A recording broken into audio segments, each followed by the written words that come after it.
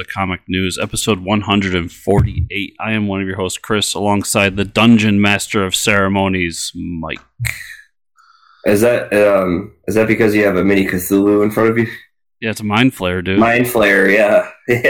That's what it is. Look at him.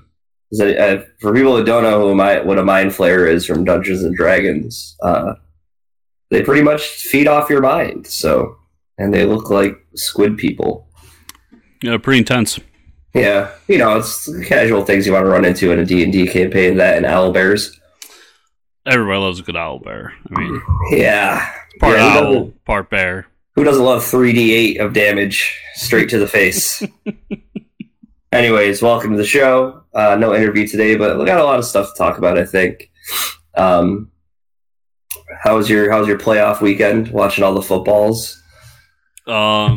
As good as I can be without any Eagles football on, but not bad. Got some got back into the grind of putting up or trying to get rid of old comics, so I've been selling some comics and selling comics.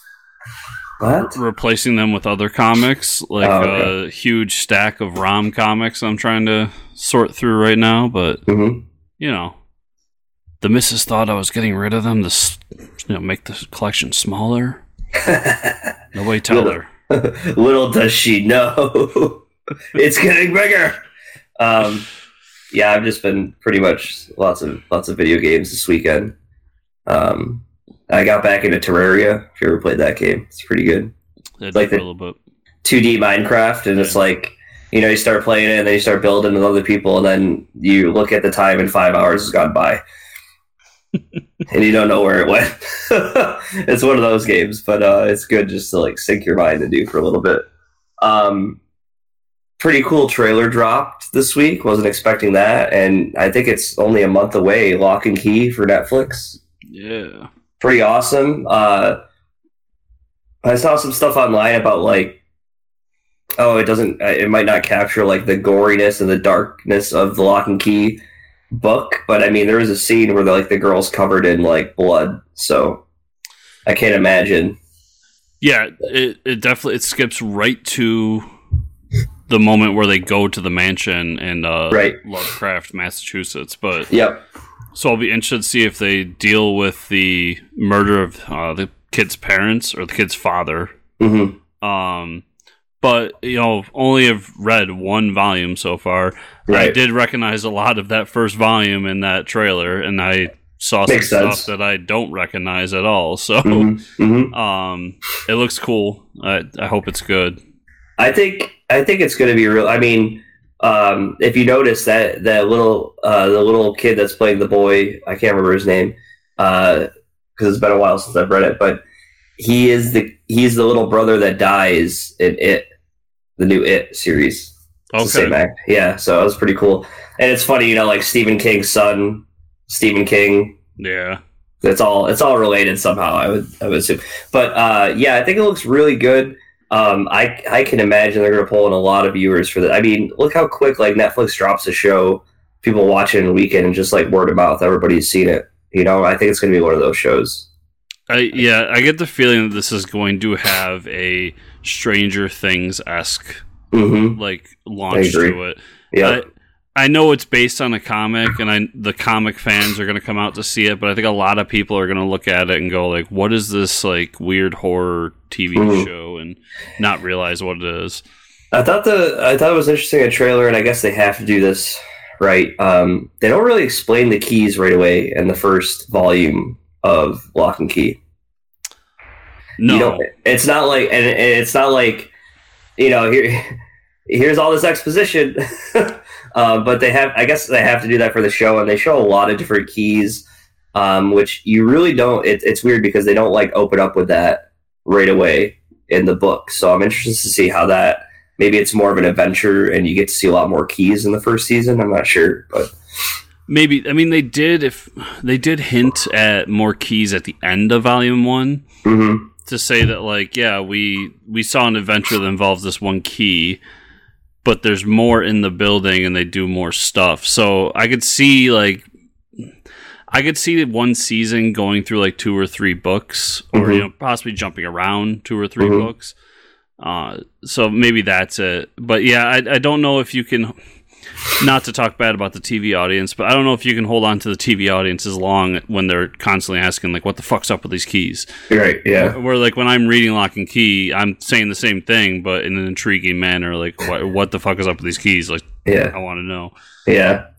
I'm interested to see how they do the mind one, where, like, you, like, stick it in the back of the person's head and, like, unlock their head.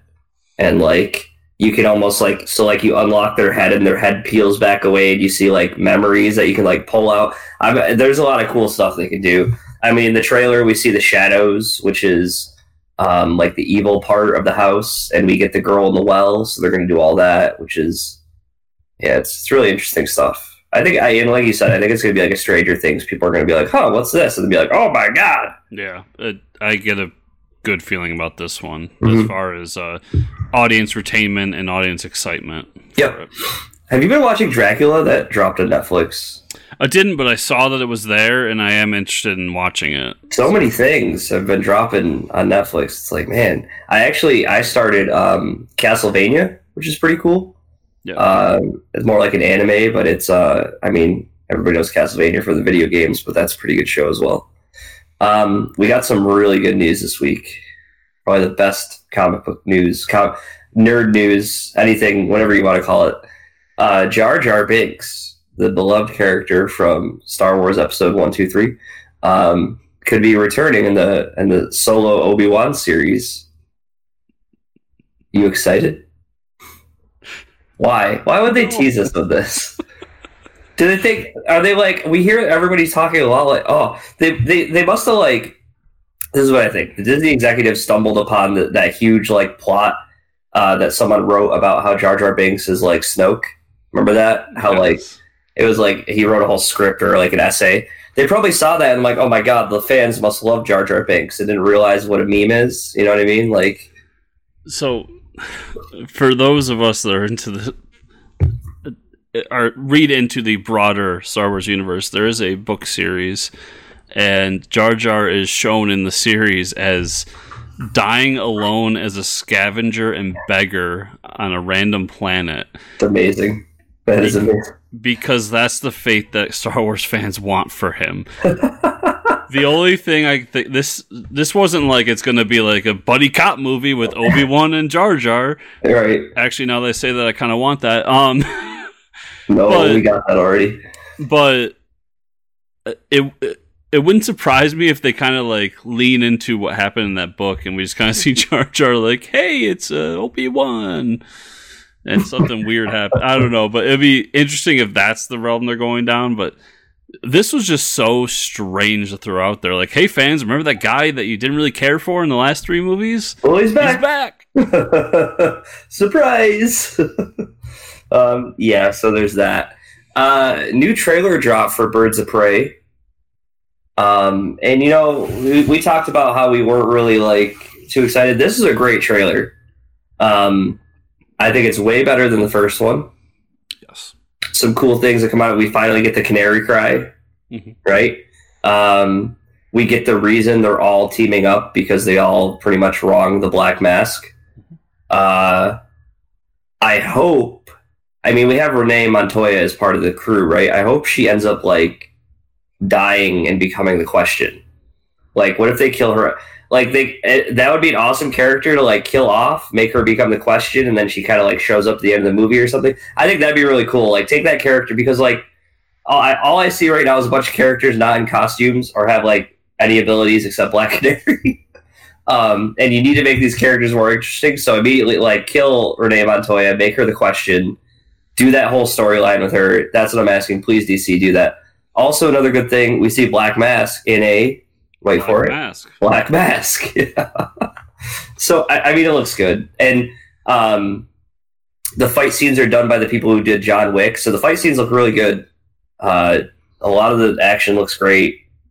I think there's a part in the trailer where I actually just... Okay, so if I would like pick a day and you would tell me I'd find like a shitty villain reference on a Reddit comment about Snowflake or Snowflame. Do you remember Snowflame? The guy who snorted cocaine? Yep.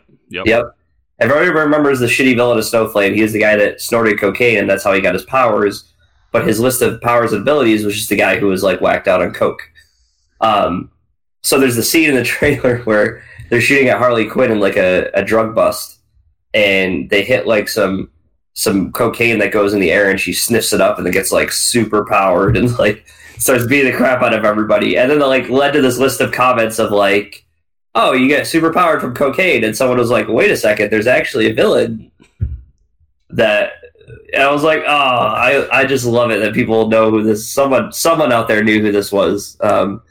Please let that happen sometime, please. Yeah, but I mean, the trailer looks cool. It looks like a fun movie. I'm gonna go see it. So yeah, and it looks like in the beginning that Harley like straight up kills the Joker. Yeah, which would be amazing if that's Jared Leto's Joker. Boom, gone. She just blows up Ace Chemical. That would be great. That would just be fantastic. But yeah, I'm gonna go see it too. It's actually funny that my big Valentine's Day plans are to go to a nice dinner and then go see Birds of Prey with the missus, because that's what she wants to do. So nice. No matter whether I want to see it or not, I'm seeing it. But this did get me excited for the prospect, because originally in that first trailer I was like, oh man, this is going to be awful. But this one gave me some things I like you said, the Black Mask, the hyenas from the beginning, like the fact that there's hyenas in this movie, I was like, I'm in. Like, yes, you're doing it right. So a hyena named Bruce. Yeah. So yeah, it looks a lot better. This trailer definitely did it way more justice than the last one did. So for sure. Golden Globes happened last week, and the Joker wins best in a performance in a drama and best score at Golden Globes. So that was Joaquin Phoenix, obviously won the Golden Globe, but pretty big deal. That means, whether or not you like the movie or not, everybody could agree that Joaquin Phoenix was an awesome Joker. Yeah, first of all, round of applause to Ricky Gervais. Yeah. Second, yeah, like the fact that a comic book movie got to this pedestal. I mean, it's not the Oscars, but the Golden Globes are still a big deal. And this could lead to something more with the Oscars. Now, I said from the beginning that I felt like this movie was Oscar bait, and I still feel that way. But and as much as I didn't enjoy the movie, I do think that Joaquin Phoenix did an amazing job in his role that he was given. So good on him. The score one's a little confusing. I didn't think the score was all that great, but I don't think the score was anything crazy. Yeah, I also don't know who it was going up against, to be honest. I wish I looked it up ahead of time, but the score didn't stand out to me in that movie. This is pretty cool. We always talk about like the actors that walk between worlds of DC and Marvel. Christian Bale is rumored to be joining Thor 4. What do we want him to play? Well, I can tell you what I want him to play. Okay. I really, really want him to be the head of Roxxon. I forget his first name, but Augur, who turns into a giant minotaur. Oh.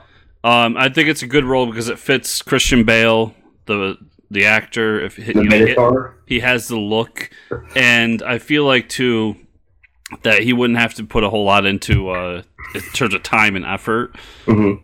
Because you'd have to be there for a few rounds of like him as a human, and then when he turns into the Minotaur, you just do a voiceover work.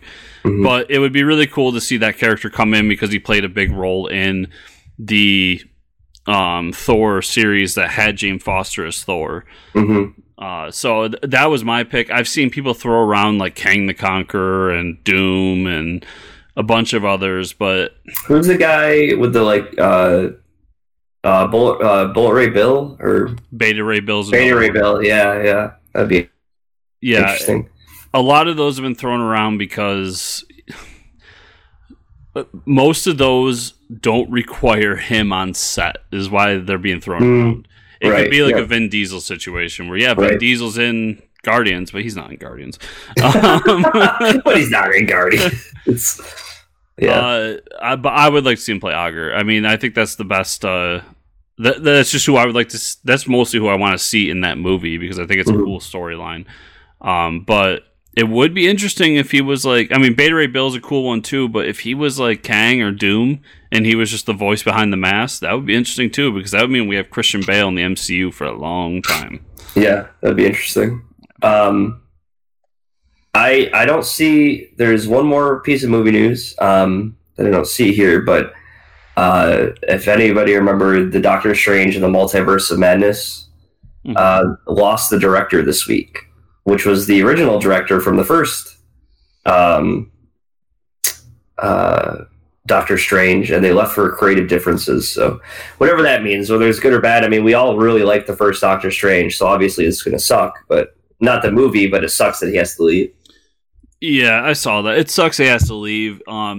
Spotting creative differences, it's almost weird. I forgot to put that down in the notes because it subconsciously is like my feelings of it doesn't matter because Marvel's a machine. Like it's going to be a Marvel movie either way. It's kind of tough to say, but it's not a place for like to be super creative and artsy. Like it's a place to make these movies the way they want them made and to tell the stories they want told. So that sucks, but I don't think it says anything about the movie itself. Right. And if we remember what happened with Ant-Man, right? Edgar Wright. Yeah. Creative differences. Everybody's like, oh my God, how could you get rid of Edgar Wright? He's an amazing director. Then Ant-Man came out and made $1 billion and nobody remembered. And two of my favorite Marvel movies of recent memory are Ant-Man and Ant-Man and the Wasp. So yeah, so I think it'll be just fine. That being said, let's jump into the awesome comic news because there's some cool stuff coming from DC. Comics. That's what we're here for, right? I think. I don't know. No, we're here to talk about Christian Bale. We could. I mean... So, The Dark Knight Rises. Yep. Best Batman movie ever. More than The Dark Knight? I don't know. I'm just saying some bullshit. See if I can get it up. I mean, I think it's really good. Yeah, as a trilogy, I mean, I really love that trilogy. And now I kind of want to go back and watch all of it. But all those movies are really good. Yeah, they are. At the time when I watched Dark Knight Rises, I wasn't like, man, this one's way worse than all the other two. You know, like I was like, this was awesome. You got Bane, you got Batman, you got Alfred. It's it's a Batman movie. Yep. Well, I mean, now that we're down this road, I think that movie's not as bad as people make it out to be. There are some things that are kind of like, you know, he flew away with a nuclear bomb, like what? Yeah. But as a whole, I do enjoy that movie. I think the biggest sin of that movie is nobody's fault. It's the fact that Heath Ledger wasn't alive to play the role in that movie he was supposed to play. Right. Because when they have the court and Scarecrow's at the top of the court, that's supposed to be Joker, according to Christopher Nolan, and that would have been fantastic. And he was still supposed to be like the main villain. Like he had a whole plan for Harvey Dent and all this other stuff. And but I do have the biggest sin of that movie is when Batman comes back to Gotham, and you know everybody's under like house arrest or whatever, and he comes back and he does this big reveal. Oh, you can walk out, and the Scarecrow's like, walk out on the ice and go die. And he gets to Gotham. He doesn't save the city right away though. He paints a bat in like gasoline on the side of the Gotham City bridge, and then for his big reveal, he lights it on fire. Wait, I want to change my answer. Okay. The biggest sin of that movie was, oh, that's what that feels like. Yeah. There you go. That too. There's some good memes from that movie. I mean, overall though, I mean, come on, it's still a Christopher Nolan movie. True and true. Right? That guy can make a movie. Great trilogy. We're gonna have to binge watch it sometime. But yeah, DC Comics news. Anyways, we can't make this all about the Dark Knight trilogy. DC news for comics. Publisher Dan Didio gave a New Year address to retailers and discussed Black Label, and we talked about how good Black Label's doing with all the crazy books, the Wonder Woman book, White Knight, Last Night on Earth, Superman, Year One, all these great stories, the Joker story, right? And Dan said it was extremely successful for DC. They also said the response and the reaction is better than anything they could imagine. And it's awesome. I mean, people want this. This is what they want. They want stories that these creators have like pretty much no limits. There's limits, right? But it almost takes those stories and pushes them a little further. I think the adultness, like the language, the bat dicks, it makes it more realistic for everybody. Or I think people can find something that they like. Yeah, if Batman's punching a perpetrator in the face, he's going to swear at him. You know what I mean? He's not going to say, "Oh, golly gee." Yeah. And it allows creators to discuss and tell stories about the versions of these characters that they want. So Harley Quinn, we're not big fans of, but Harleen, where it's like old school Harley Quinn, is something that we are fans of, and was a book I really enjoyed. So it's cool to see them be able to dip their toes in both versions of a character. Mm-hmm. And so basically, he made this announcement to say that they won't be soliciting anything until they make sure that the material is going to be coming out as scheduled. They want to make sure that it's going to be consistent material, that it's strong, that it comes out on time, and instead of just announcing a whole slew of books like they did with New 52 and then having to reel back a bunch of them after they're not that popular. So pretty much more of the same thing, hopefully, with the Black Label stuff. They've been doing a great job so far. Yeah. They got to keep coming. Which is big because you mentioned White Knight. White Knight, if I'm remembering correctly, didn't start as a Black Label book. It eventually became a Black Label book. Yep. But the first real Black Label book was Batman Damned. And of no fault of anyone's, except for probably editorial, that book had to be...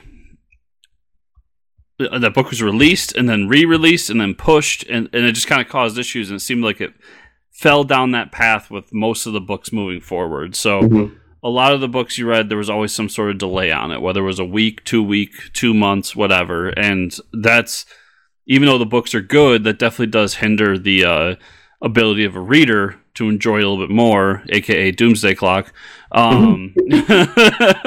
Yep.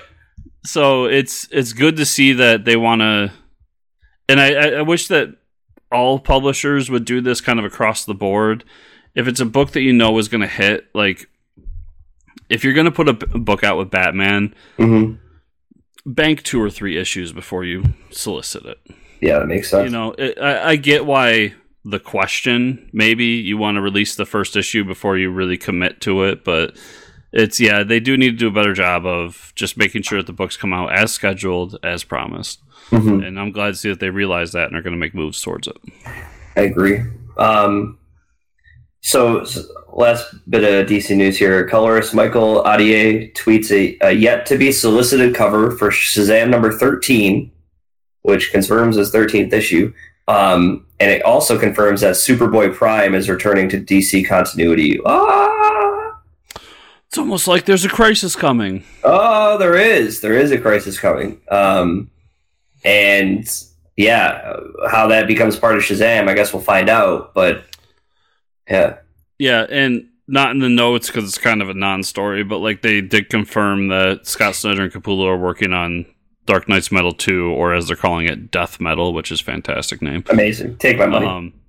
But yeah, like, of course, they've been working towards a crisis for a while. And right. I completely get why they're bringing back Superboy Prime. Of course, it's a Jeff Johns book, because it would not surprise me if whatever crisis book this is a Jeff Johns penned book. They're like, the whole Doomsday Clock thing wasn't working out, so let's just make the crisis happen in Shazam.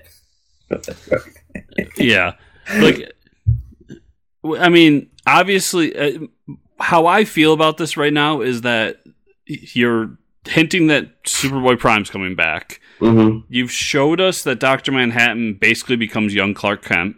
Yep. So at some point, there's going to be a crisis, and I guarantee that Dr. Superman is going to have to fight Superboy Prime. Yeah, something crazy like that is going to happen. Yeah. But anyways, Marvel news. Marvel, the good news. The good stuff. Marvel is bringing back the Power Pack. Power Pack spinning out of the events of the one-shot Outlawed. Okay, right. We talked about Outlawed coming out already. Writer Ryan North and artist Nico Leone will bring this 5-issue series to the shelves. I take back everything. This isn't the good news. Power Pack? You're not excited for that? No, not at all. Okay. I want to meet the person who is excited for it. Come on the show. We'll talk to you about Power Pack. But yeah, this outlawed book, apparently, like, teenage superheroes are going to be outlawed. Uh-oh. So we'll see, because, as we go forward. Yep. New Warriors are relaunching with 5-issue series from writer Daniel Kibblesmith and artist Luciano Vecchio, spinning out of the events of Outlawed. Okay, so we're getting another book out of Outlawed. Yes. New Warriors kind of cool. You might check it out. Yep. I do want to talk about the fact when all of our last names, most of them come from a fact that when sometime in your past you had a trade and your last name comes with a trade. So if you're a blacksmith, your last name was Smith. This man's name is Kibblesmith. Now, I'm sure he's a fantastic writer, and this is no offense, but I want to know what dog food manufacturer his ancestors created. It comes from a long line of dog food.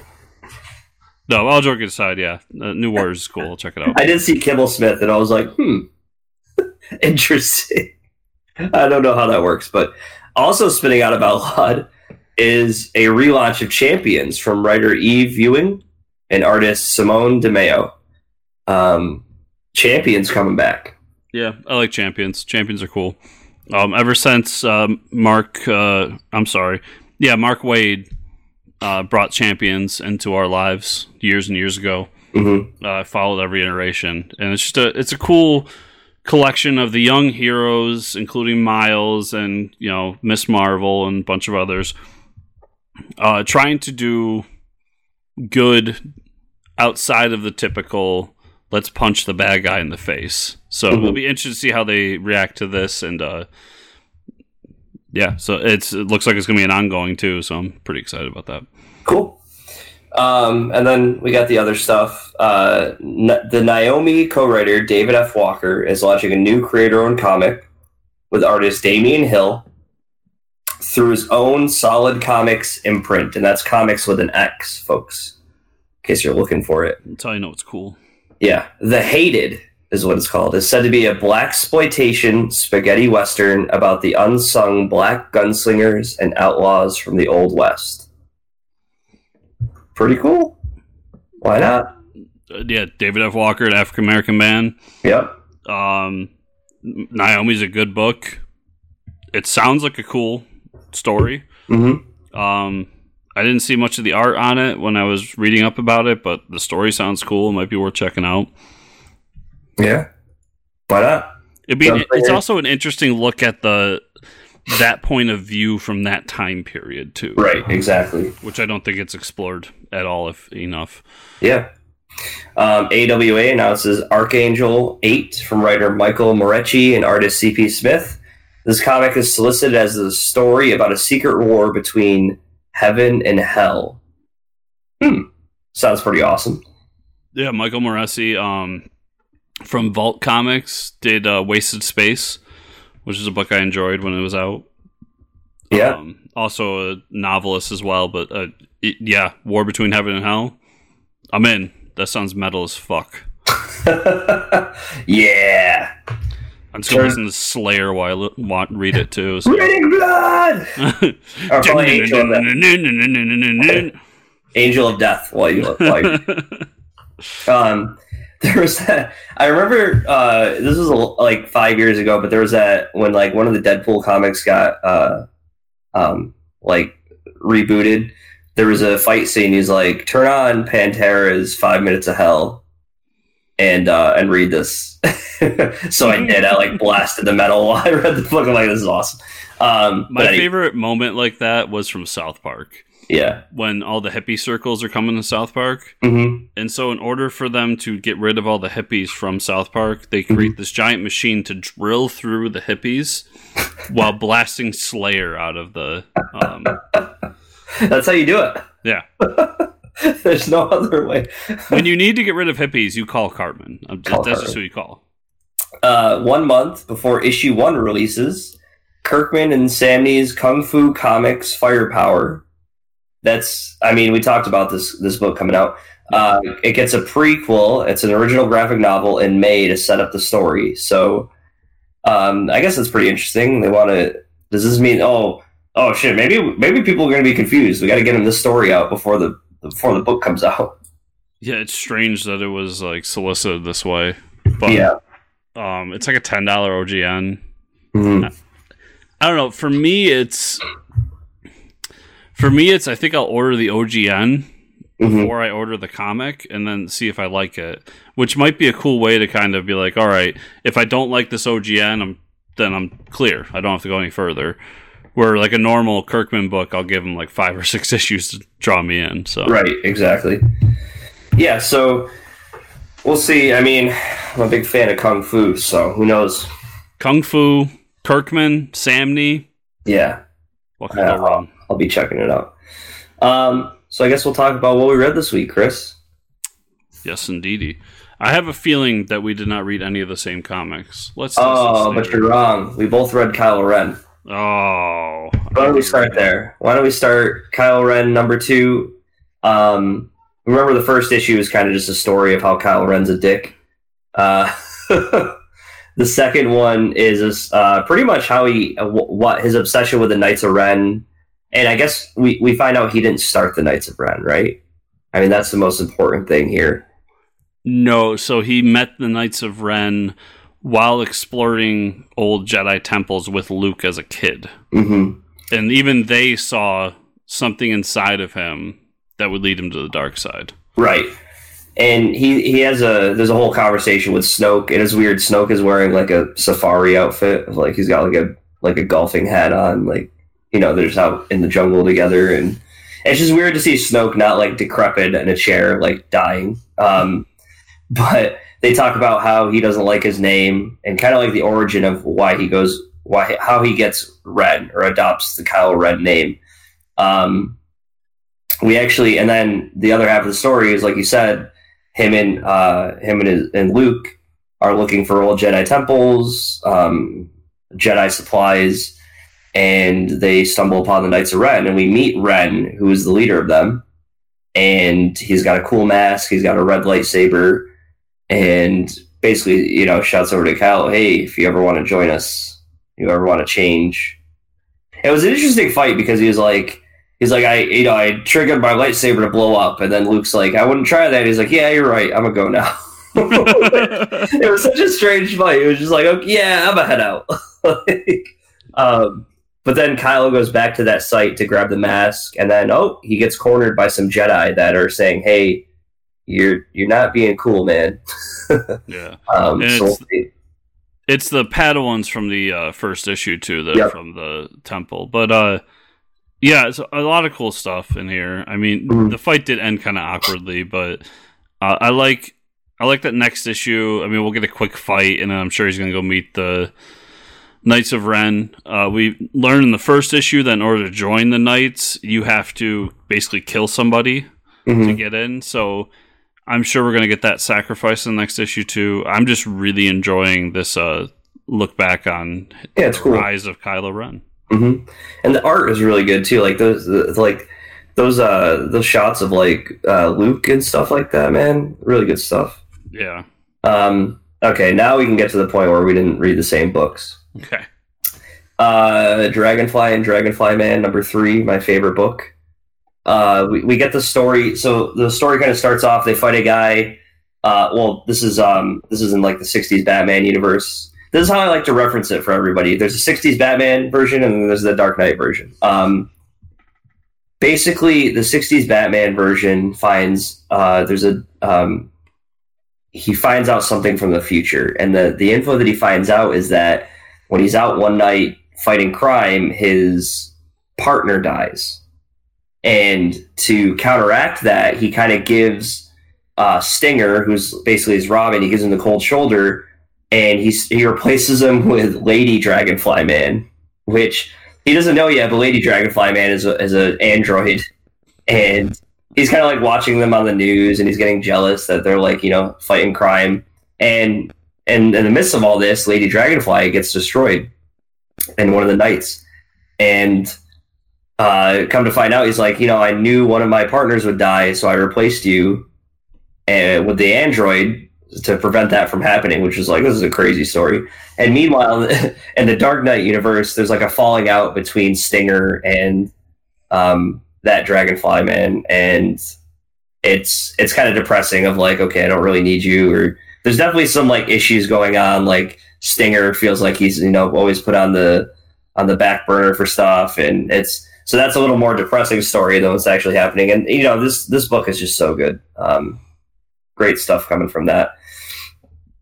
Stranger Things Into the Fire #1, which is actually my pick of the week. Really good stuff. If you like Stranger Things, you'll like this book. Enough said. I mean, it's a side story that takes place 7 years after the events of Hawkins, like the TV show. It follows two different characters, Marcy and Ricky, that both live in Boston right now. So from the Stranger Things show, we found out there's other kids that have been experimented on, and they were actually and 11 goes and finds these kids in the first season or second season.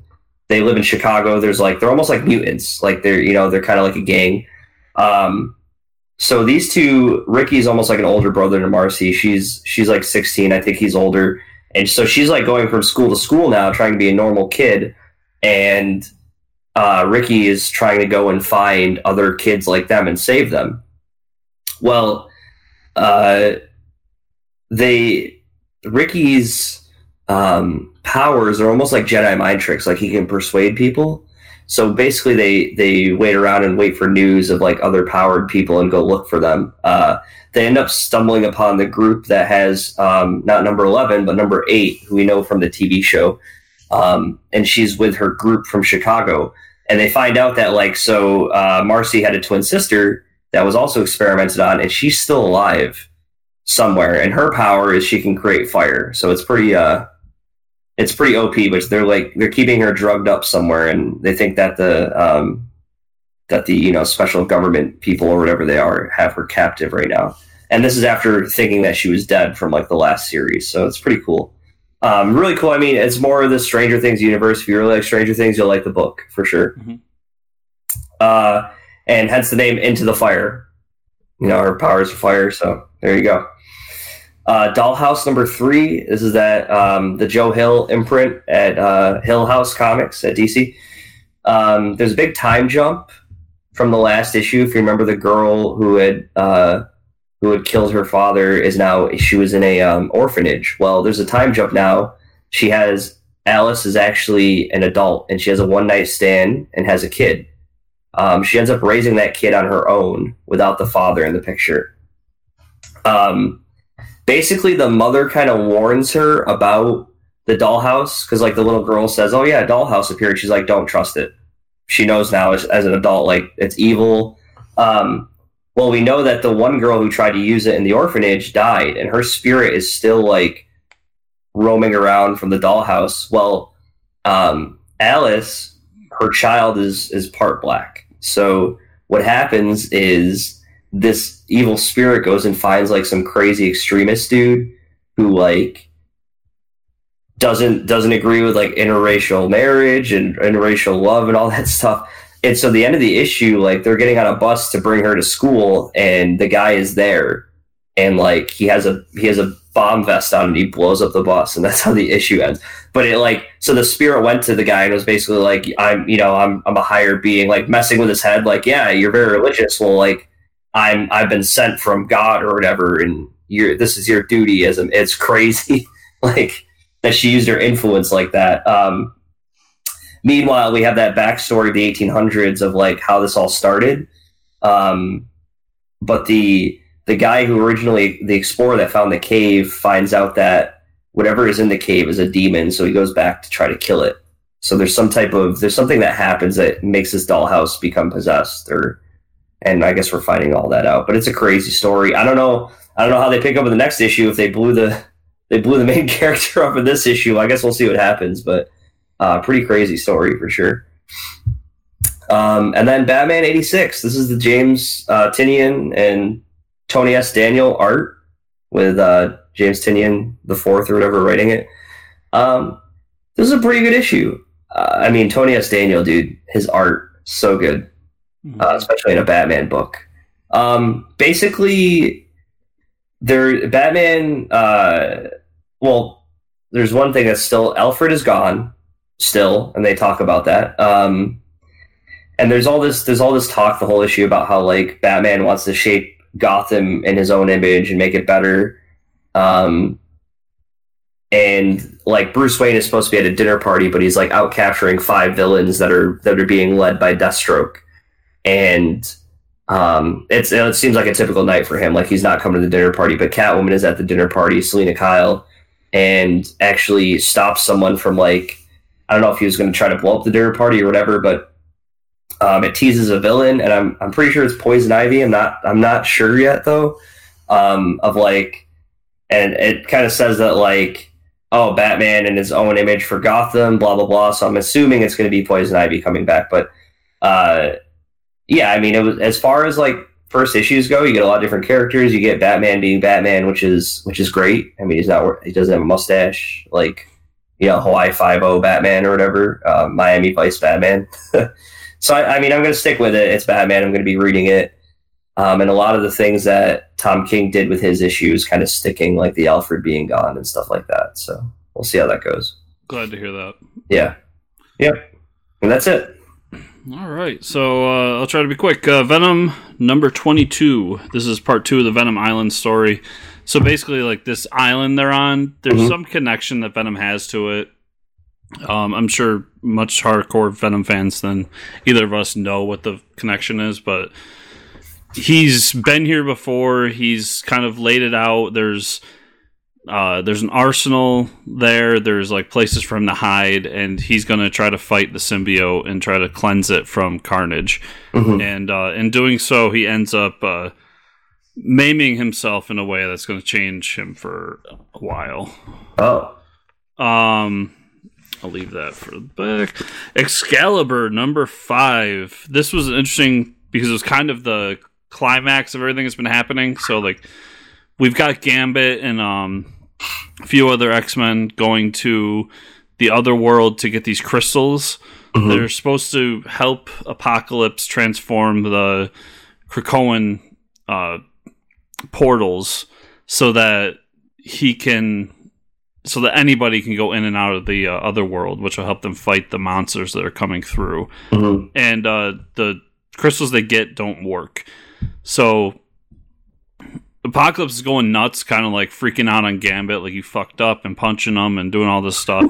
When Rogue awakens from whatever kind of slumber she was in and sucks all the energy out of Apocalypse, which ends up killing him.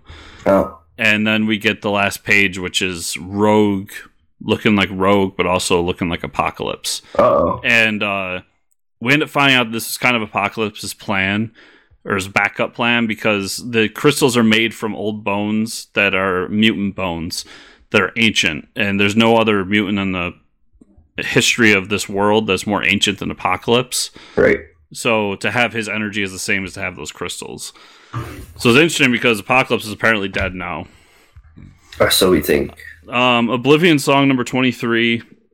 This was kind of leading the issue that everything was leading up to, where they went into the other dimension. They're going to save all the people from it, and of course something goes wrong. Of course. One thing is like they meticulously planned out things where they were like going in and out of this building for the past like 10 issues. And mapping it out so that they had safe ways to escape, because they're in this weird prison building that has multiple stories. So if you flash out on the second story, you're going to come to Earth at that same elevation. So a few people die because they freak out and they like try to flash themselves back, and they're like 3 or 4 stories up. Oh geez. Oh man. But then there's the big reveal that what was really happening is these other dimensional creatures wanted the humans to keep flashing in and out so that they could study it, because they want to get out of that dimension and take over our Earth. And we end up finding out that they discover how to do it.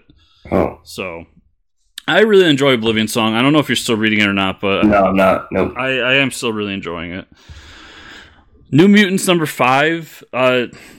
We basically find out that this mission that the New Mutants are on is a suicide mission. So Gladiator sent them to protect this warrior princess in space because X-Men. Yep. And at the same time, Gladiator doesn't want her to reach the planet that she's going to, so he sets up his own trap to try to kill her and all the New Mutants. And it doesn't go quite as planned. So it's been interesting so far. Let's see. Yes, Serpent Wars has been trash. Miles Morales, The End. So this is the first book in the End series that they're doing, and this is in a future where this like plague has taken over, and Miles has, along with friends, have discovered a way to keep Brooklyn safe with this like dome, and they have to fight these weird mutated people who are trying to, or like taken over by this virus. It's a very strange story, and I enjoyed it, but I don't know how it fits into anything. It was just kind of a cool one-off story. Yeah. And it's kind of funny to see Miles, who's like the young teenage, Spider-Man, as an old man with a beer gut. That's all. Amazing Spider-Man number 37. This was kind of a day in the life of Spider-Man, and it was nice that Otley's back on the art for it.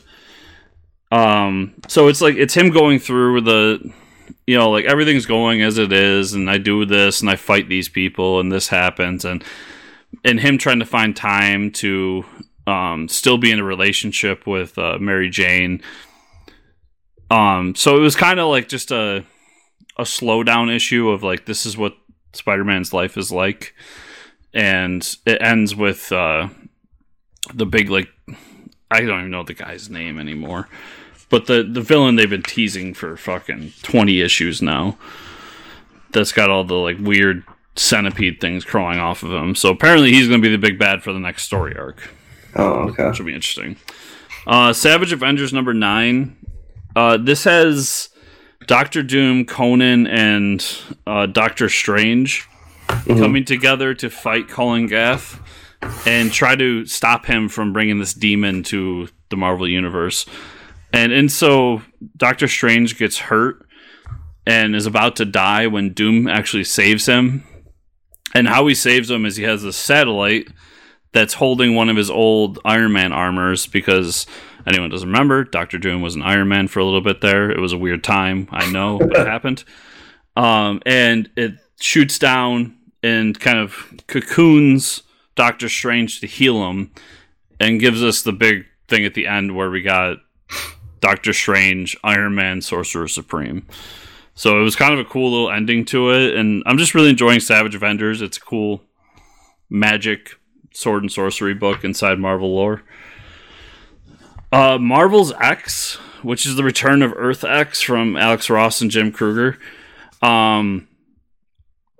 Anyone doesn't know, Earth X is a book about, it's like an alternate universe Marvel story where everybody has superpowers.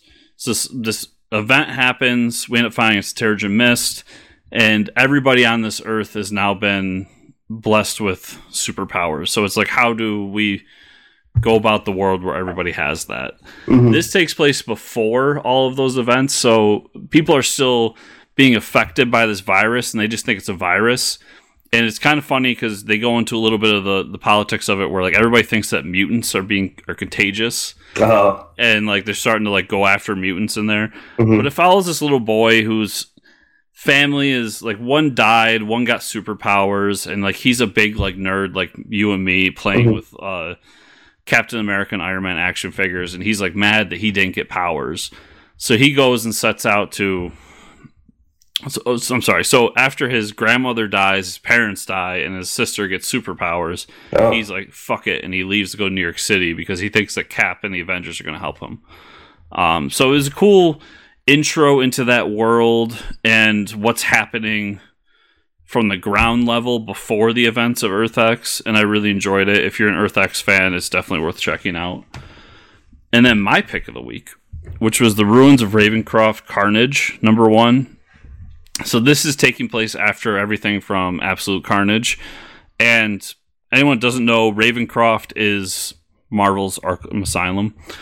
And so Ravencroft's been destroyed. They decide that they're going to rebuild it. And Wilson Fisk is behind the rebuild. Of course he is. Nobody really trusts it. Well, he's the mayor, so. So we get a history of like what Ravencroft is and how it came about. The fact that it's on like this sacred land that's haunted by the natives and all this stuff. And there's a discussion between Misty Knight and Mayor Fisk about like how they shouldn't rebuild it, should they rebuild it, this and that. And then they end up finding out that underneath the ruins, not only do they find journals from the people who created it, but they find that there's a second facility underground that was there the whole time nobody knew about. So interesting. It was an intro to this whole bringing back Ravencroft and what it's going to do moving forward. So I really enjoyed it just because it's something we don't explore enough in the Marvel continuity. Nice. That's all I got. So, Mike, where can people find you on those internets? They can find me at Fortress Ricker on Twitter. Where can they find you and or the show, Chris? Well, they can find me at Fortress Chris on Twitter, or they can find the show at FortressComicNews.com. Remember, everybody, if you're listening to our voices, to give us a 5-star review on whatever podcatcher you use. It helps us a lot, and it makes Mike feel good at night. And if you are watching us, to like, subscribe, share, and all that fun stuff, because it's fun. Thanks for listening, everybody, and we'll see you all next week. Bye.